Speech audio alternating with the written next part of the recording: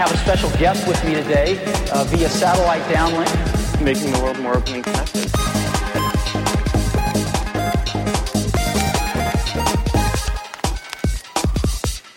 Welcome to the Today in Tech History podcast, where you learn about a few tech-related events that occurred today, August 8th, from history. On this day in 1943, Jon Postel was born in Altadena, California.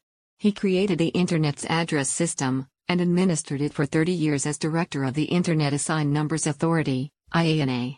On this day in 1963, skilled hacker, future government prisoner, and eventual famous security expert Kevin Mitnick was born in Van Nuys, California.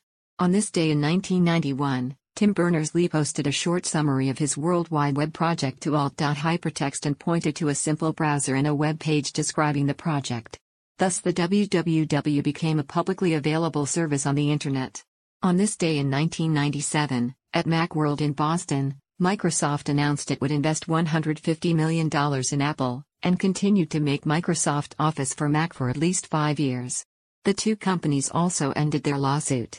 On this day in 2014, the European Space Agency's Rosetta probe became the first spacecraft to maneuver alongside a speeding body as it caught up with Comet 67P/Churyumov-Gerasimenko.